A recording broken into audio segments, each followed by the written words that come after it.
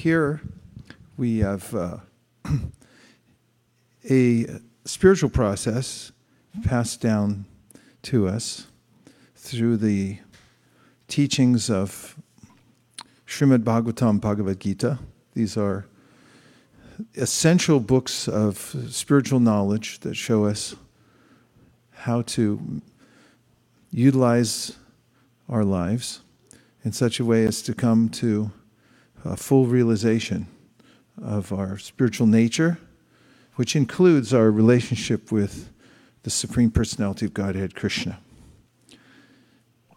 So our founder, Acharya, is named Srila A.C. Bhaktivedanta Swami Prabhupada, whose image we see here on this ornate seat called the Vyasasana.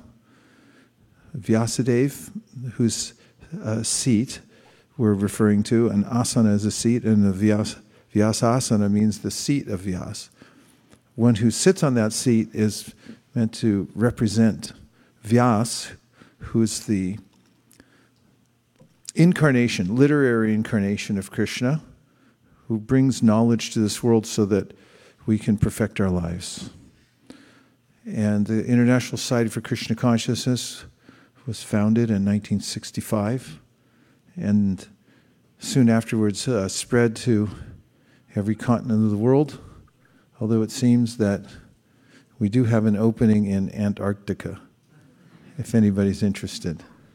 I know I am, not necessarily going there, but in connecting to somebody there. So we invite anyone with such ambitions to conquer a new continent to check with me after class. Now, in our organization, we emphasize following the letter of the law as set down in the ancient books of wisdom. As an example, the Bhagavad Gita is a well-known and standard book of spiritual knowledge. It was spoken by the Supreme Personality of Godhead, Krishna, to his student Arjuna 5,000 years ago. And anyone who reads the book, even now, will have direct access to the teacher, Krishna, through his words. This is one of the fascinating aspects of the spiritual practice, and that is that the personalities who are teaching are absolute.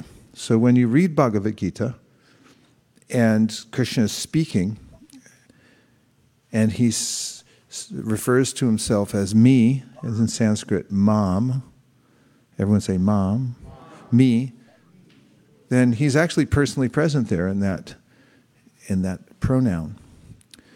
And when someone refers to him as he or him, you'll notice it's capitalized in our version, and he's actually personally present in that pronoun. He's there on the page, present. Because ultimately, Krishna is the source of everything, and it's all his energy, so it's all interconnected with him, and he's an absolute person. Now, the Bhagavad Gita teaches that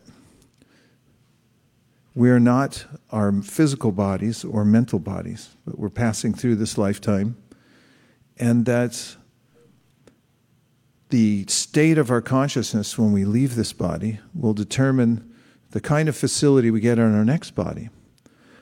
And therefore, it's incumbent upon those who wish to avoid the cycle of suffering through which we're obligated to take one physical material body, one body after another, due to the errant consciousness, which means that we skew our consciousness away from its original natural state, which is to be directed towards thinking of the Supreme and also to serving the Supreme.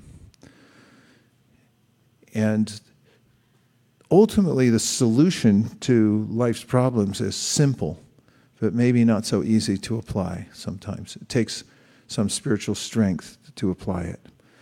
The easy solution is given in the teachings of the Srimad Bhagavatam, which say that the problem that I create for myself is forgetting God, and that the solution is to remember Him again. That sounds pretty simple, right? So the practices of bhakti are all centered around remembering Krishna, who's the name for the Supreme. And in fact, some of the most recent teachers of bhakti have said that out of all the rules and regulations given in the ancient scriptures, and there are numerous, there are only two that are ultimately important. And the first one is to always remember Krishna, and the second is to never forget Krishna. And all the other rules and regulations are servants of these two principles. So the process that the founder and teacher of this organization envisioned for people in general was simple also. How to stay constantly in remembrance of the Supreme Personality of Godhead. And he talks about this in a very important verse in the 8th chapter of the Bhagavad Gita. And I'll just give a little summary of what he says. So, first of all, he, Krishna, mentions that whatever one remembers when he or she quits this body, he or she will attain in the next life. And then he says, Tasmat sarveshu kaleshu mamanu smaradhyudyacha mayarpita manobudhir mami vaishyasya samshayaha. Which means, therefore, tasmat means therefore. Tasmat sarveshu, in all places. Kaleshu means at all times. In all places, in all times. Tasmat sarveshu kaleshu mam anusmara yudyacha. You should remember me in all times, in all places. And it's, remember, in the context of Krishna teaching his student, which is on a battlefield. And he's about to go into the battle, and Krishna's encouraging them not to quit the battle, but to go into the battle, but at the same time while he's fighting, which is his duty, that is the duty of the student Arjuna, that he should remember Krishna.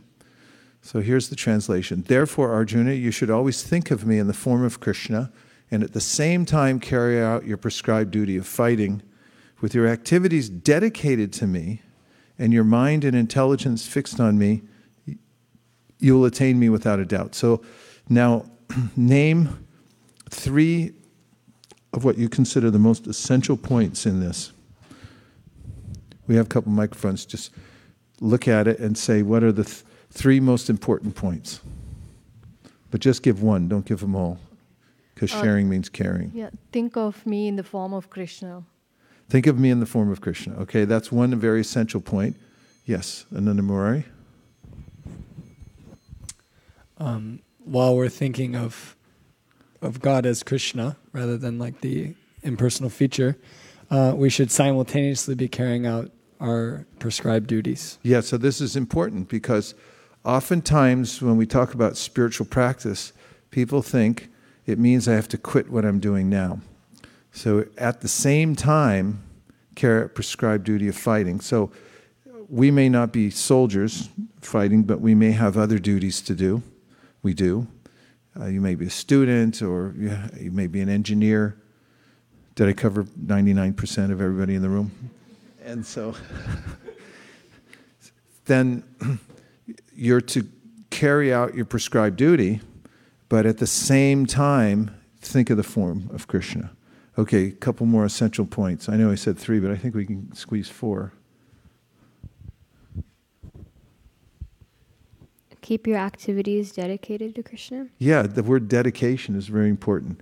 So there are 3 general paths that are conceived of when it comes to expending one's energy in life. One is the path of karma, which is sometimes known as elevationism. There's a way that I'm working to manipulate my environment so I get a better situation. Does that sound familiar? Yeah, everyone's doing that to some degree or another. And this is a way someone might dedicate him or herself. So what might that include in order to try to get a better situation for oneself in this world?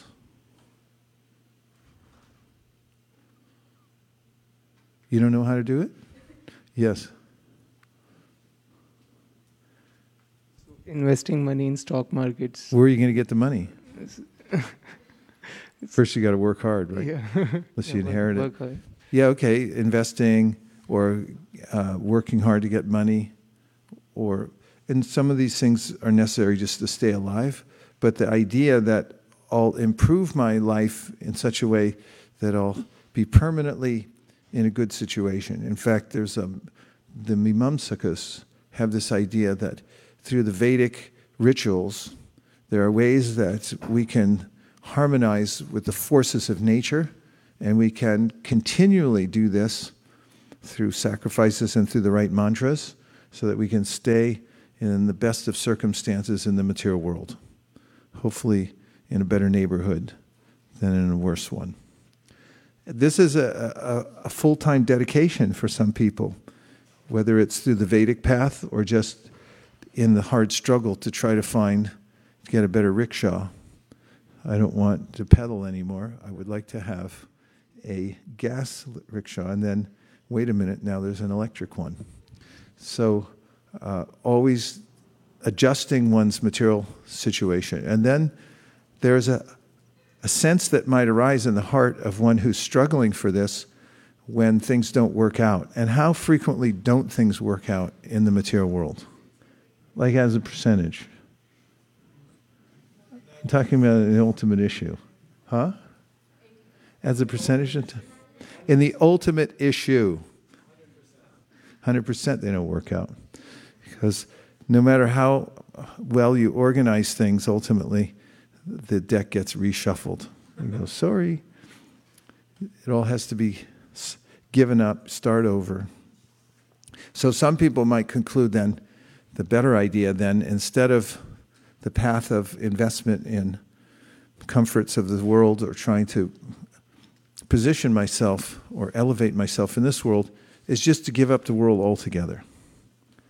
And that might include ideas like, I won't desire anything anymore. Okay, let's just try it for about 30 seconds. I'll time us. And everyone close your eyes. First of all, don't think of anything. And second of all, don't desire anything. Are you ready? Yes. Only 2 people said yes. You all, the rest of you think I'm just joking. Okay, are you ready? Yes. Close your eyes and don't desire and don't think. On your mark, get set, stop thinking. If there's any noises, just let them merge. Merge into oneness now. Okay, if that worked out for you, then you just keep doing that permanently. Is that okay? Sure, it's fine until prasadam. So Krishna in the Bhagavad Gita, he says, Nahi kashit shanamapi jatu tishtatya karma krit karyate hyavasha karma sarva prakriti jayar gunai. He says, you can't do that. There's no way you can stop thinking. There's no way you can stop desiring or acting, because that's the nature of the living force, always active. So the idea that I'll give up all desire or even activity is a non-starter. Because ultimately, even if I attain some sense of equilibrium in that I don't want anything in the material world anymore, unless I get to higher ground and I experience what's called rasa, and I'll talk about that in a minute, which means a relationship that's very sweet, then I'm going to come looking for it later. Did you ever sit in a plane for too long and you just wanted to get on the ground again? Did it ever happen to you? I remember coming back from Japan once, and we were coming back into California. It was beautiful and green. We'd been in the air for 10 hours, and then the pilot said, "Hey, we're coming down into terra firma in just a few minutes." I thought that's a pretty suave saying we're going to land in San Francisco. But I looked out and I was thinking, terra firma, wow, that's nice. And yeah, there's a planet. And California's kind of beautiful. And I just want to get out and see the trees, breathe a little natural air, interact with a few humans, get away from all the TV screens that are plastered on every single seat in the airplane. And there's a way that Srimad Bhagavatam, one of the quintessential teachings of Bhakti Yoga, says that no one can stay permanently in equilibrium without desiring and wanting interaction, and especially relationship. So those who attain some kind of imagined deliberation, we did it for 30 seconds, and I think you did really well. But you can't stay there. Even if you stay for 300 years like that in a cave, suspend your breathing, go underwater. There was a yogi named Sobari Muni, and he was able to stay underwater and meditate because a little less, fewer disturbances under there. Cell phones don't work underwater. So far we know. And but eventually he gave it up. He came out into the world, started a huge family, had to go to Home Depot 3 times a week. And so the Bhagavatam says in very direct kind of language, Ruya Kirchchena Parampatam Tata Patantyato Nadrita Yushman Angreya, that you may imagine that you're liberated and that you're not going to touch anything anymore, because every time that you do it, you know that sign says you break it, you buy it. There was a brahmachari in the ashram used to have a nice tape recorder. It says, you break, you buy. So everything has that sign on it in the material world. And so you can't stay. The Bhagavatam says it's a lot of hard work to try to maintain that. Aruya Krishchena, hard work, and then Patantyada, again, you'll fall back down from that and come to the material world. So now we come to the middle path. Krishna says dedication, that Anushree brought up. When you're dedicated to something that's virtuous, and this is the best thing one can dedicate oneself to, is the Supreme. So that's bhakti. Instead of renouncing the world, which is also ludicrous because it doesn't belong to us, or trying to exploit the world or to claim it as my own, which is also ludicrous because it's not ours, one dedicates oneself to the Supreme through bhakti. And now we'll read the purport, because you're going to be surprised when you hear this of what the process is. Nobody's saying you have to quit your work. But you do have to remember God while you're working. And here's the purport. It'll appear like magic in 2 seconds of Brahma. Purport. This instruction to Arjuna is very important for all men engaged in material activities. The Lord does not say that one should give up his prescribed duties or engagements. One can continue them and at the same time think of Krishna by chanting Hare Krishna. What just happened? What did you hear? Did you learn any secrets? Yeah. About the path of dedication. One doesn't have to leave one's duty. One can still continue doing it, but at the same time one can chant Hare Krishna. Yeah. That's it. That's the formula. This instruction to Arjuna is very important for all men engaged in material activities. And as long as you're in the material world, there's going to be some material activities. The Lord does not say that one should give up his prescribed duties or engagements. One can continue them and at the same time think of Krishna by chanting Hare Krishna. This will free one from material contamination and engage the mind and intelligence in Krishna. By chanting Krishna's names, one will be transferred to the supreme planet, Krishna Loka, without a doubt. So what else did you hear? There was a lot more in there, but just give 3 more essential points that you heard. Yes, Nandamari, you got to be fast. The Nandamari's the fastest. That the mind and intelligence can easily be contaminated by material contamination. Yes, the mind and intelligence can become contaminated. And this is something that Krishna brings up in the 3rd chapter of the Bhagavad Gita when he describes how there's a hierarchy. Starts with the senses. Above the senses is the mind. Above the mind is intelligence. And above the intelligence is the soul. And Prabhupada describes how kama, or lust, is a kind of energy that is generated from the modes of nature, the mode of nature called Rajaguna, that then agitates the senses, the minds, the intelligence to think of how to enjoy matter, which is really an absurd proposition. We never even get to touch matter. It appears we are, but we're just seeing a reflection of the world in our mind, and we're imagining as if in a virtual experience that we're enjoying it. It's like in a dream. So that's a problem. Krishna describes yehi samsparshaja bhoga dukkha yonaya evate adyantavanta kaunteya nate shuramate buddha.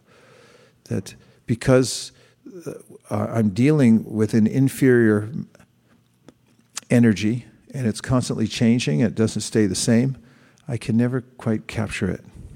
And I can't hold it. And when I try to enjoy it, as soon as I try to enjoy it, I become degraded. And I get the opposite of what I was hoping for, which was some kind of pleasure. So therefore, this contamination can come into the senses, it can come into the mind and into the intelligence.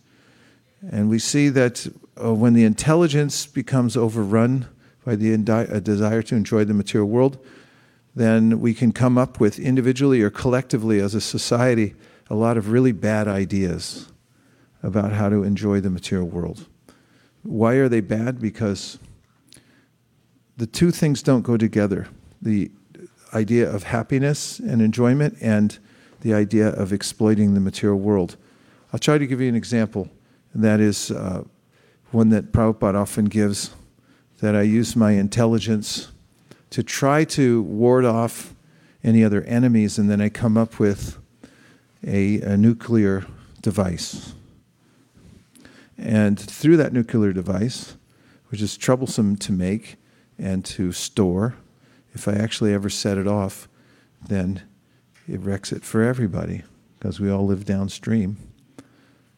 Or you might come up with something like a weed killer that poisons the food supply. And numerous other bad ideas that come when the intelligence is overcome by this desire to enjoy the material world and manipulate it in certain ways. So one has to purify the intelligence and the mind and the senses of this contamination. And that can be done by performing activities with the senses which are meant to serve Krishna. That's also called devotional service. In fact, it's mentioned by one of the greatest teachers of bhakti, Rupa Goswami, who was a direct disciple of Chaitanya Mahaprabhu. He writes in his book, Bhakti Rasamrita Sindhu, the following verse: Sarvopadi vinirmuktam tatpratvena nirmalam rishikena rishikesha sevanam bhakti ruchite. That bhakti means to engage one's senses in the service of the master of the senses. And when you do that, then they become purified. So purifying the senses of contamination is the solution to the problem that I have, which is to be connected to the material world through the intelligence, through the mind, and through the senses. Okay, what else did you hear from that one passage? Just give a couple more thoughts. You can put it back up on the board so everyone can review it. Yes? To go back home to Goloka. What about it? By chanting Hare Krishna mantra. So if you chant Hare Krishna, you go back to Goloka Vrindavan. So the emphasis here, it's a simple process, is on chanting Hare Krishna. And so this is called Nam Tattva, or the truth about the name of God. And the name of God is the same as God. There's no difference at all. So when you say Krishna, Krishna's personally present. He's essentially dancing on one's tongue. And then the mantra, Hare Krishna, Krishna Krishna, Hare Hare, Hare Rama, Rama Rama, Hare Hare. This mantra is a direct manifestation, a direct appearance of Krishna and his internal energies. So internal energy is called Hara, and in the vocative form, prayerful form of the word, it's Hare. And then Krishna means God, the Supreme Personality of God, who is all attractive, and Rama means the highest spiritual pleasure. So this is a formula, the mantra, and if you sing the mantra or say it out loud, then you'll be in direct contact with the Supreme. And one of the meanings of the mantra is, "O Lord, O energy of the Lord, please engage me in your service." You could ask for service by chanting the mantra. And if you can get some service, as I mentioned before, you can engage your senses in service. They'll become purified. Then you become happy. Happiness comes from being spiritually advanced. And misery comes from forgetting about Krishna and letting your spiritual life go and just fade away. You can't make it in the material world, no matter how hard you try, so you might as well not try so hard. Just my opinion. Okay, so do you have any other points? Yes. Hare Krishna Maharaj, I have a question. This verse so prominently gave the stress on Krishna as the form. We had an association of devotees yesterday. We were discussing this point. When for people who get attracted to the Brahman effulgence and they don't reach the form yet, and they eventually merge with the Brahman effulgence, how do they come back? Because the idea is that they merge and they lose their identity, but there might be few who would still come back on the earthly planets to develop that and then go back to Godhead. The question is, if they have merged and they've lost their identity, how do they come back? Well, one way is if we take a Sankirtan Harinam party. That's in the Brihad Bhagavatamrita. Lord Shiva has his own Harinam party. He takes through the Brahmajyoti. And if the souls can hear that, then Yadabaso Pyudnyan Kabalita Bhava Dvanta Vibhavo Drishan Tatvandanam Apitishati Bhakti Pranayinim. If a soul that's blind to the truth or not connected right now to Krishna through consciousness hears the holy name, that vibration awakens the sense of bhakti automatically. It's so powerful, Hare Krishna. I know what happened to me. I heard the Hare Krishna mantra and I couldn't tell what it was, but something was stirring in me. And I heard it a few more times and I was like, what is that? It's Krishna. It's the spiritual world calling to us. And so the souls can hear that. So we should have Harinam in the Brahmajyoti as much as possible. And just philosophically, there's, as I mentioned before, Krishna said, Nahi kaschit shanamapi. The soul ultimately is an individual. You may merge, but at some point, who knows how many billions of eons it might be, there's a stirring, it's in the nature of the soul to perform activity, especially service. That's the dharma or the inherent nature of the soul. Sanatana Goswami describes the souls in the Brahmajyoti from the point of view of a Vaishnava, and he says actually they are doing some service there because they sparkle. And there's a conceivable form of the impersonal aspect of the Lord, and those souls, jivas who are sparkling, are sort of decorating them, kind of like the altar. Little lights, little Christmas lights or Diwali lights, something to that nature. But this is the point of view of the Bhagavatam, that eventually they won't stay in that position. After all, we're eternal. That's a long time, right? You try to think about that. How long is eternal? Set your watch for it. And within that context of eternality, really it's no context because it's forever. There's there is the truth of the living entity. The living entity is a tattva. That means it's a categorical truth. As it's mentioned in the Vishnu Purana, Vishnu Shakti Para Prokta, Kshetra Gyakya Tata Para, Avidya Karma Sangyanya, Tritiya Shakti Ishate. There's 3 distinct categories or tattvas of energy.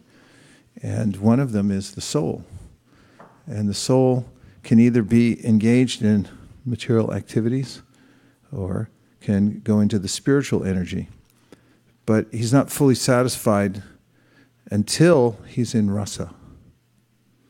He has to have rasa. So the Vaishnavas, who are demigods, who are praying to Lord Krishna within the womb, when he's just about to appear, give this verse: Yene ravindakshavamuktamaninas tvayasta bhavat avashudha budaya aruya krishna parampadam tata patantyato nadrita yushmadangraya. That somebody may merge into the Supreme, but then unless they can come to a relationship with the person, then they'll fall back down from that. The only thing that will maintain the living entity is the relationship with the Supreme Personality of Godhead. The rasa. And that, as I promised earlier, I'll just reference Bhagavad Gita, because Krishna says in the Bhagavad Gita, Vishaya vinivartante nirahara sadehina rasavarjam rasopyasya param drushma nivartate. That's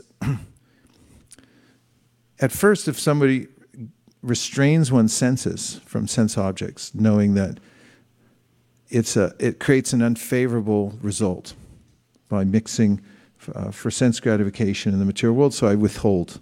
I delay gratification. But I'm still thinking about it. I still want to eat a gallon of ice cream with a spoon sitting in a corner somewhere.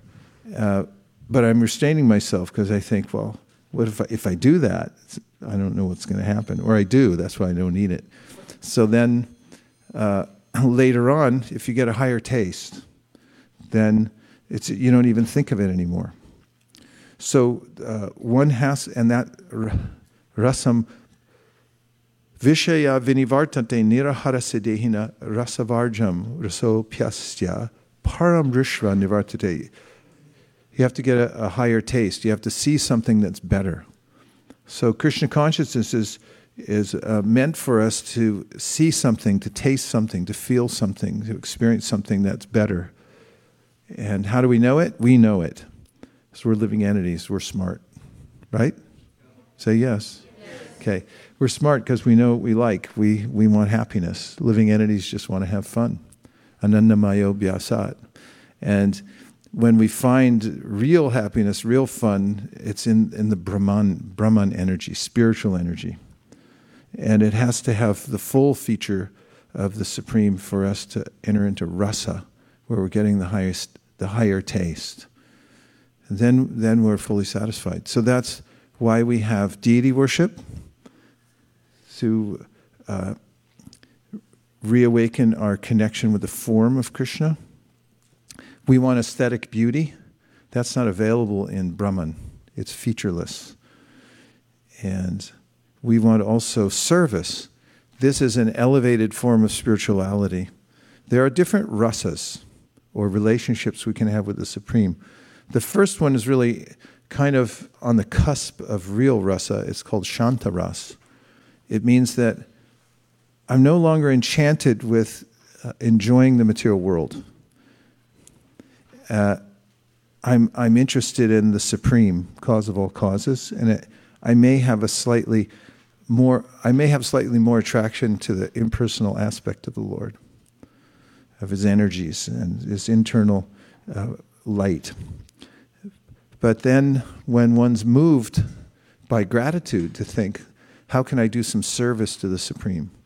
Then one enters into the really substantial relationships. The first one is called dasya, which means, can I bring him something? So you can't bring anything to the Brahman. There's no one to give it to, no mouth to taste something. I read in the Bhagavad Gita when I first got it from a friend at school. I was carrying an apple to school, and I had just read that verse, Patram Pushpam Palam Toyam. You know the verse? Yomi Bhaktiya Prayashidi Taraham Bhakti Paritam Ashnami Paritapanaha. If you offer me love and devotion, a leaf or flower, fruit, or water, I'll accept it. And it intrigued me. I thought, I'd like to try it. So I stopped on the hill on the way to Del Valle High School.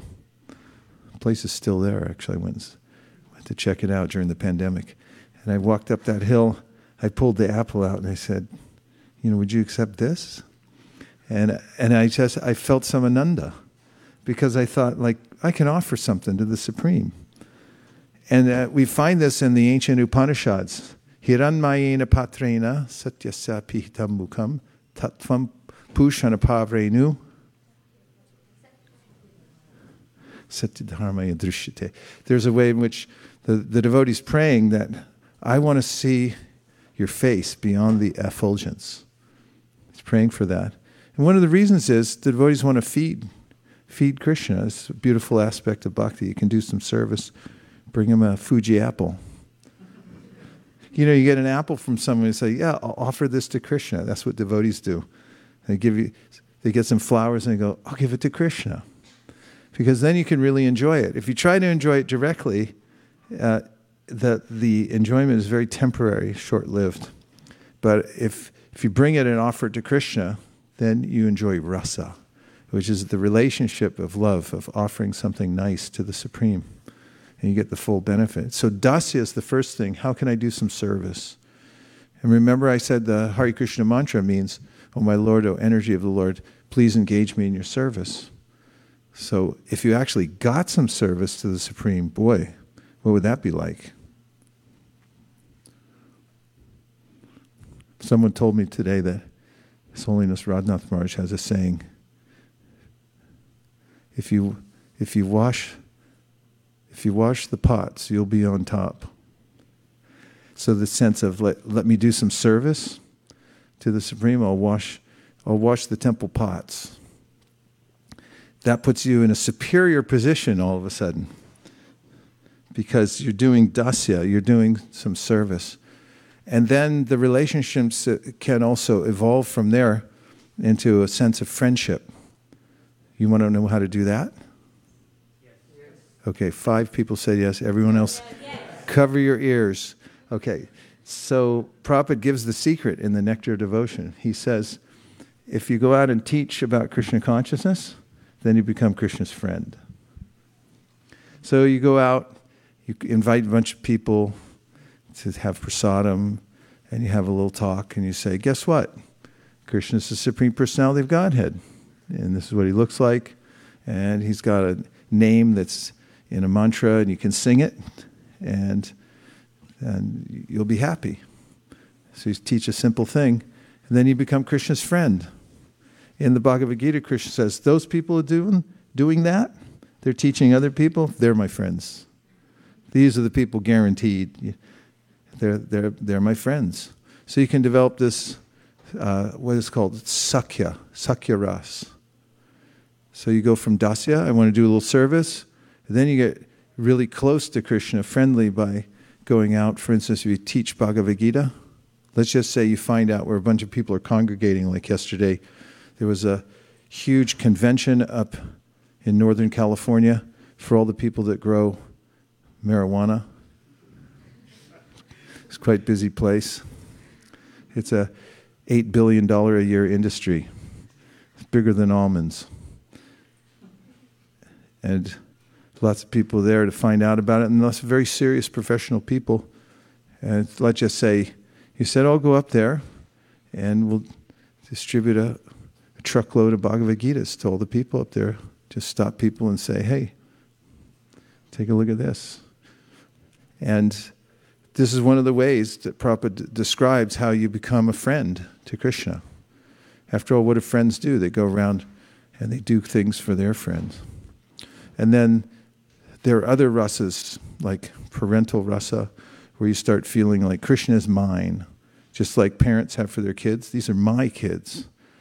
And so the devotee starts to get attached to Krishna and think like, he's mine. I'm going to take care of him. And he's dependent on me, even. These are highly advanced devotional sentiments. And then there's a rasa called madhurya, where one starts to experience like romantic emotional love for God. This is a science. And when one enters into this rasa, one has a higher taste. So he or she becomes so preoccupied with serving Krishna in various ways, with this mood, overall mood of service and love, that he or she stays in the material world and acts expertly. There's enlightened engagement with the world, but is not so interested in the world. So he or she is eating to live and not living to eat. So now there's time for a couple of questions.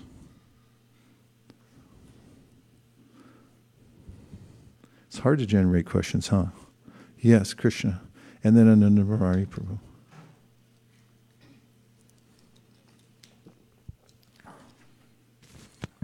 Thank you, Srila Gurudev, for the class. I have a question. In the 3rd chapter, it says, Prakrite Kriyamanani, that material nature is the doer and living entity is not. Then why he gets karma? Yeah. Well, this also means that, so what he's saying is in the Bhagavad Gita, Krishna says that a person who's foolish thinks that I'm doing everything, but actually it's being carried out by the 3 modes of material nature. So the way that Krishna explains throughout the Bhagavad Gita that we become implicated is we identify ourselves as the doers, even though material nature is doing it. So we still have responsibility because we're not dead stones. It's not that we don't do anything. You can verify that from the 18th chapter of the Bhagavad Gita, where Krishna says there's 5 factors to every action. And one of them is the will of the living being, and it all gets facilitated through the machine of the material energy, the body made of material energy, through the demigods with whom we have a symbiotic relationship, and they're helping to fulfill our desires. They're also locked into the material nature, and their relationship is in helping us, kind of like prison guards helping out prisoners. And then there's ultimately the supersoul, who sanctions it according to the desire of the living entity.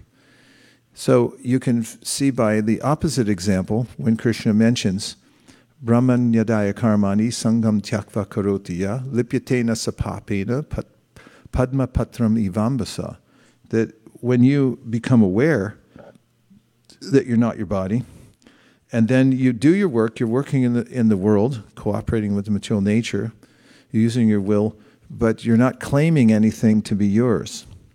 Sangam tyakva karotiya. So he says, you give up the sangha, that these are my things. You're using them in service rather than claiming them to be yourself, to be yours. Then you no longer create karma. You're not part of the material world, because that requires intention, that you're claiming the result for yourself. And that's also verified in the following verse after Prakrite Kriyamanani, which is Tatvivit tu mahabaho guna karma vibhagayo guna guneshu vartanta iti matva nasajjite. Can we look at that verse, please? I think it's 328.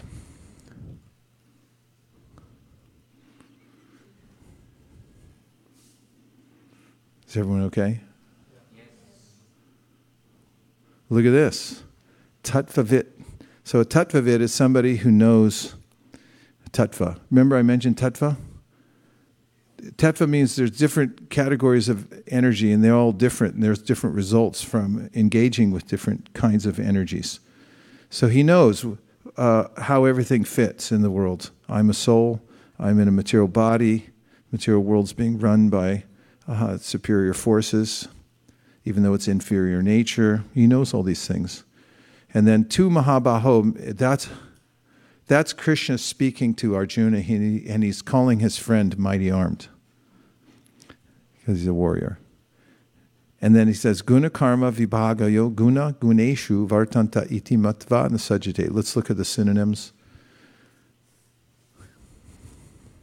So guna karma, of works under material nature, vibhagayo, differences, guna, senses, guneshu, in sense gratification, vartante, are being engaged, iti, thus, matva, thinking, na, never, sajjate, becomes attached.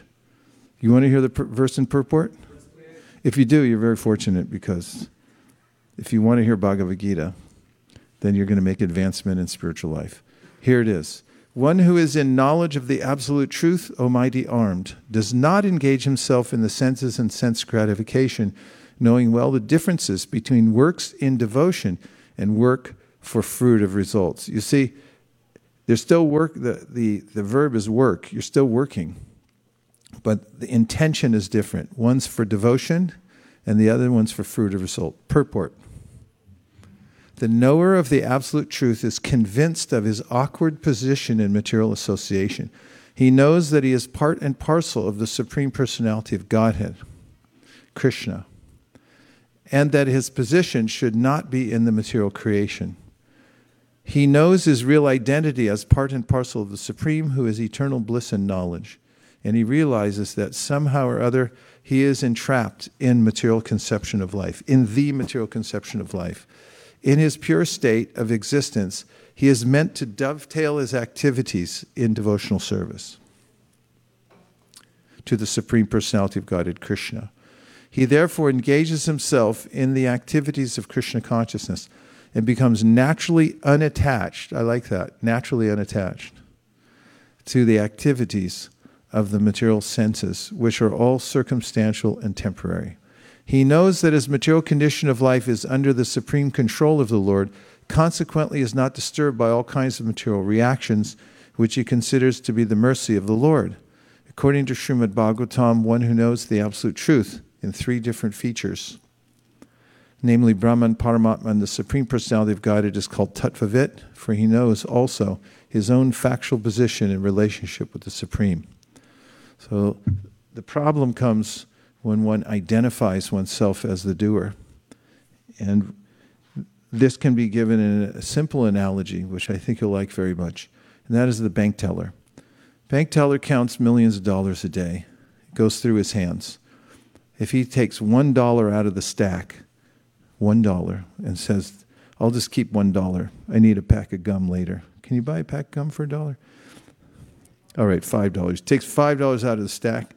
Says, I'm going to buy a pack of gum later for myself. He's fired. It's on camera. He took $5, but there was millions of dollars here. Yeah, but you blew it. This is not Tattvavit. You don't know the categories of energy. That's not yours. You're the one who counts it. You don't get to keep it. So in the Prakriti Kriyamanani, the sense is that this is mine and I'm doing it. Where Tattvavit, a person knows the energies, like these aren't mine. I'm the servitor energy. These are all energies to be used in the service of the Supreme.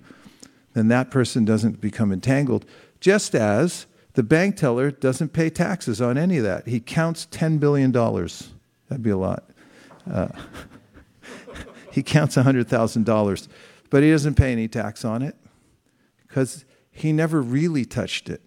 Because his intention wasn't, it's somebody else's energy. It's not mine.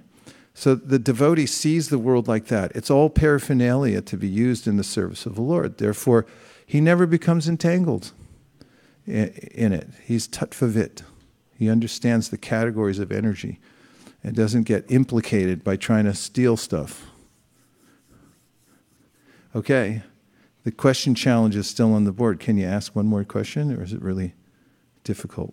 Yes, Prabhu.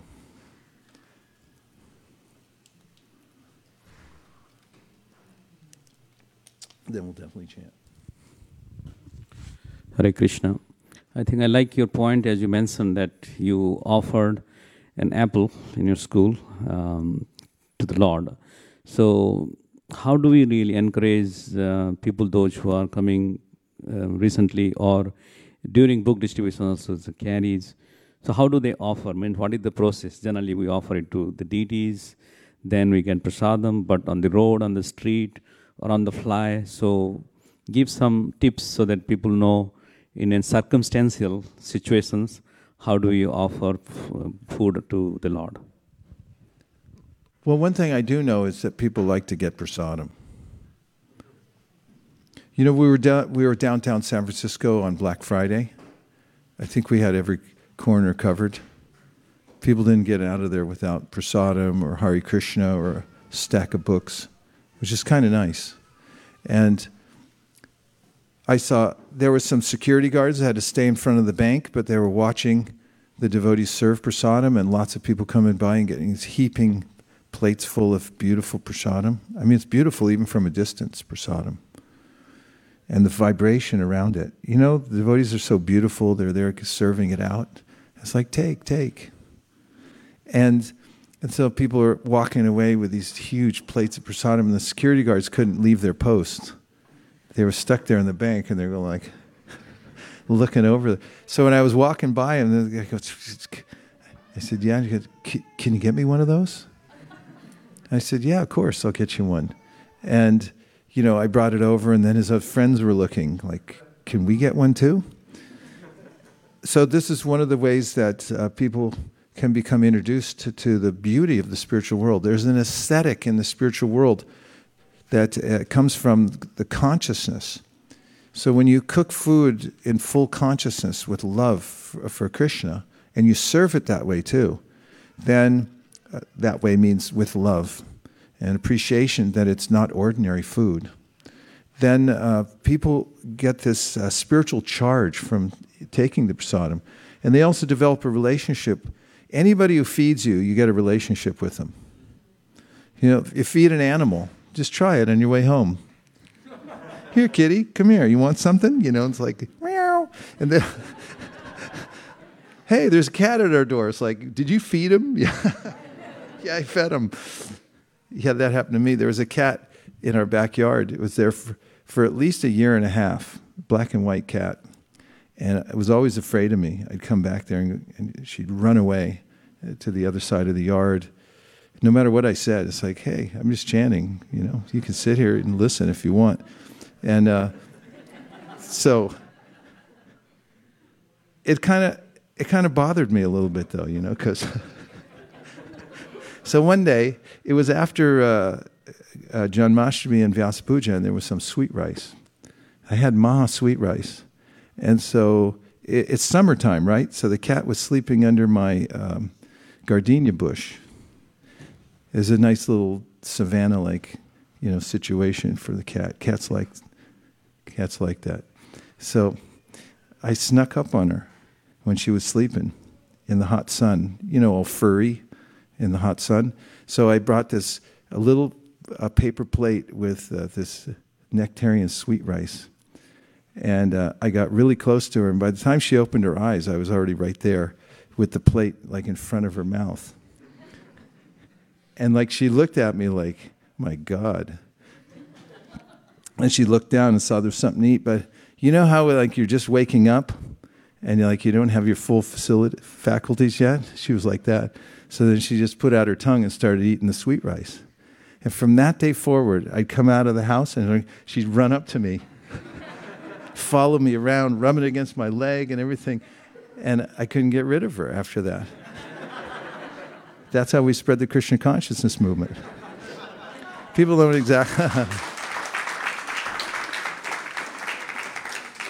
exactly know what hit them. But when you know, it's a movement of love, a loving exchanges. It's visceral, actually. People experience it when they take prasadam. They may not know how to offer it at first. That's a little more sophisticated. It requires a little more spiritual technology to come to that point. Read Bhagavad Gita, get some understanding of tattva, of what is what are the different energies, who am I, who's the supreme, and so forth. But they can definitely take prasadam, and I recommend it. That if you carry some prasadam in your bag, wherever you go, like lollipops are not a bad idea. Prabhupada, in 1972, Bhatu Gopal Prabhu, this was in Cleveland, Ohio, he saw the Salvation Army giving out candy canes for donations. And then he thought, well, let's do that too, because they look like they're doing pretty good. And devotees back then were trying to figure out how to financially support the Krishna conscious movement, because all you guys weren't here yet.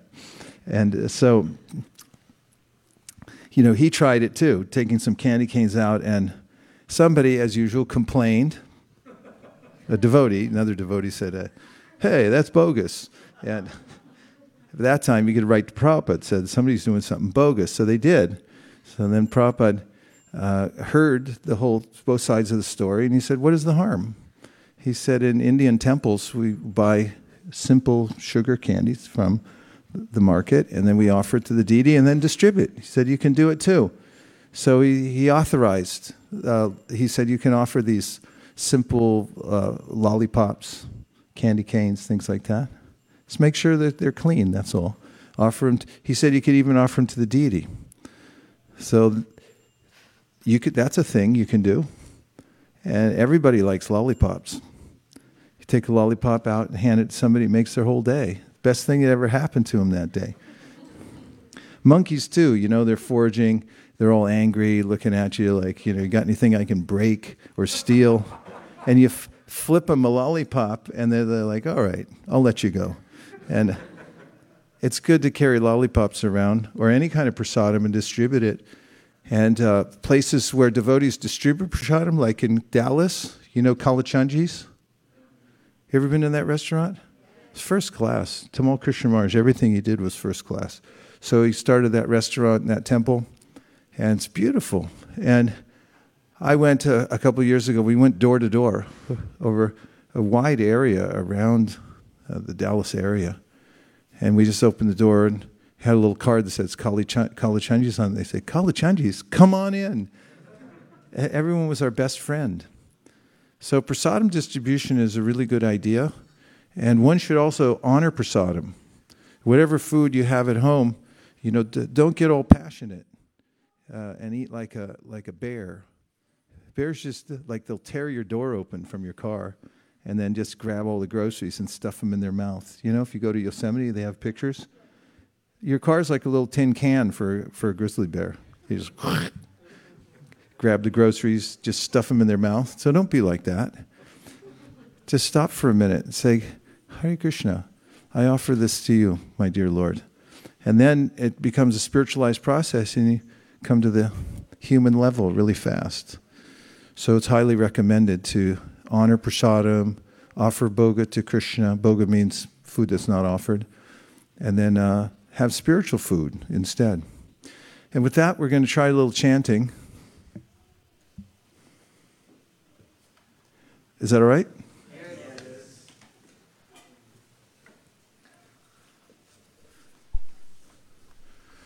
So Giriraj Maharaj sent out an article about how, did you read it? He was about chanting Hare Krishna. So there's a few prayers that one can say before one chants Hare Krishna. And one of them is this, what we call a pranam mantra, offering respects to Srila Prabhupada, because he brought us the mantra. And so if you sing this mantra, and then the one after it, which is to Chaitanya Mahaprabhu, who's Krishna himself, but he brought the mantra to the world and distributed it, then you're able to chant the Maha Mantra with purity. It removes any obstacles from the chanting. So Giriraj Maharaj wrote an article about the importance. He related a story of somebody who had been in prison, and it was a dire situation in the prison. They were in a country where being a devotee was illegal, and the prison people were trying to make the person give up Krishna consciousness. So they brought in some sinister type people into the prison, and when the devotee who was incarcerated there was chanting, when he started chanting Hare Krishna and then Sri Krishna Chaitanya, then the situation was the same, but he started with the pranam mantra, Nama Om Vishnu Padaya that you see here. And he said then this situation transformed. I may not be doing justice to the story because it's kind of a interesting story to say the least. But the point was that there's a protocol to chanting. And if you start with this mantra and then do Sri Krishna Chaitanya, then the Hare Krishna mantra, then the path to pure chanting will be open. We're celebrating the Bhagavad Gita this month. We have a goal to distribute 2.2 million Bhagavad Gitas globally. We've literally been on the phone from one time zone to the next in the G7. You know what that is, right? The 7 continents of the world, including Antarctica, still looking for a volunteer. And together as a world team, we're distributing large numbers of transcendental literatures to the world in many different languages. Tonight we'll be starting in earnest our celebration of Bhagavad Gita. There's ways in which people all over the planet are joining in. Corporations are sending their requests. They'd like to be part of it. People are clamoring tonight, all day, yesterday and today. People have been calling in saying, when can I get involved and help in this campaign here at ISV, which is a mere drop in the bucket we're doing in the world. What are we doing? 50,000 Bhagavad Gitas? 60,000 only. By the way, that fills up this whole temple room. And it's been happening regularly, books coming in. So, yes, everybody who's been calling, we're going to have some opportunity for everyone who wants to help. You'll have a little chance tonight, a small window of opportunity that we may not be able to accommodate everybody, but we'll try to open a few more spaces where people who want to help to do this great work of covering the earth with Bhagavad Gita. We cover, how does it go? We cover the earth just like the sun when we can assume it can be done. So we're going to show you tonight, we're going to play you a tune. We do have a warning ahead of time that when you hear it, it'll get stuck in your head. You won't be able to stop singing it. But at the same time, you'll feel very encouraged in your life. That's coming up soon, tonight, actually. A hit tune that just dropped yesterday and now is sweeping the world. So get ready. And much, much more, everybody. So we're going to put away all the seats back there, and we'll roll up this rug and make a dance floor available for everybody. And we'll chant Hare Krishna and dance to our heart's content. Thank you very much. Vancha kalpadrubhishcha kripa sindhabhe vacha patitanam bhavanibhyo vaishnavebhyo namo namaha.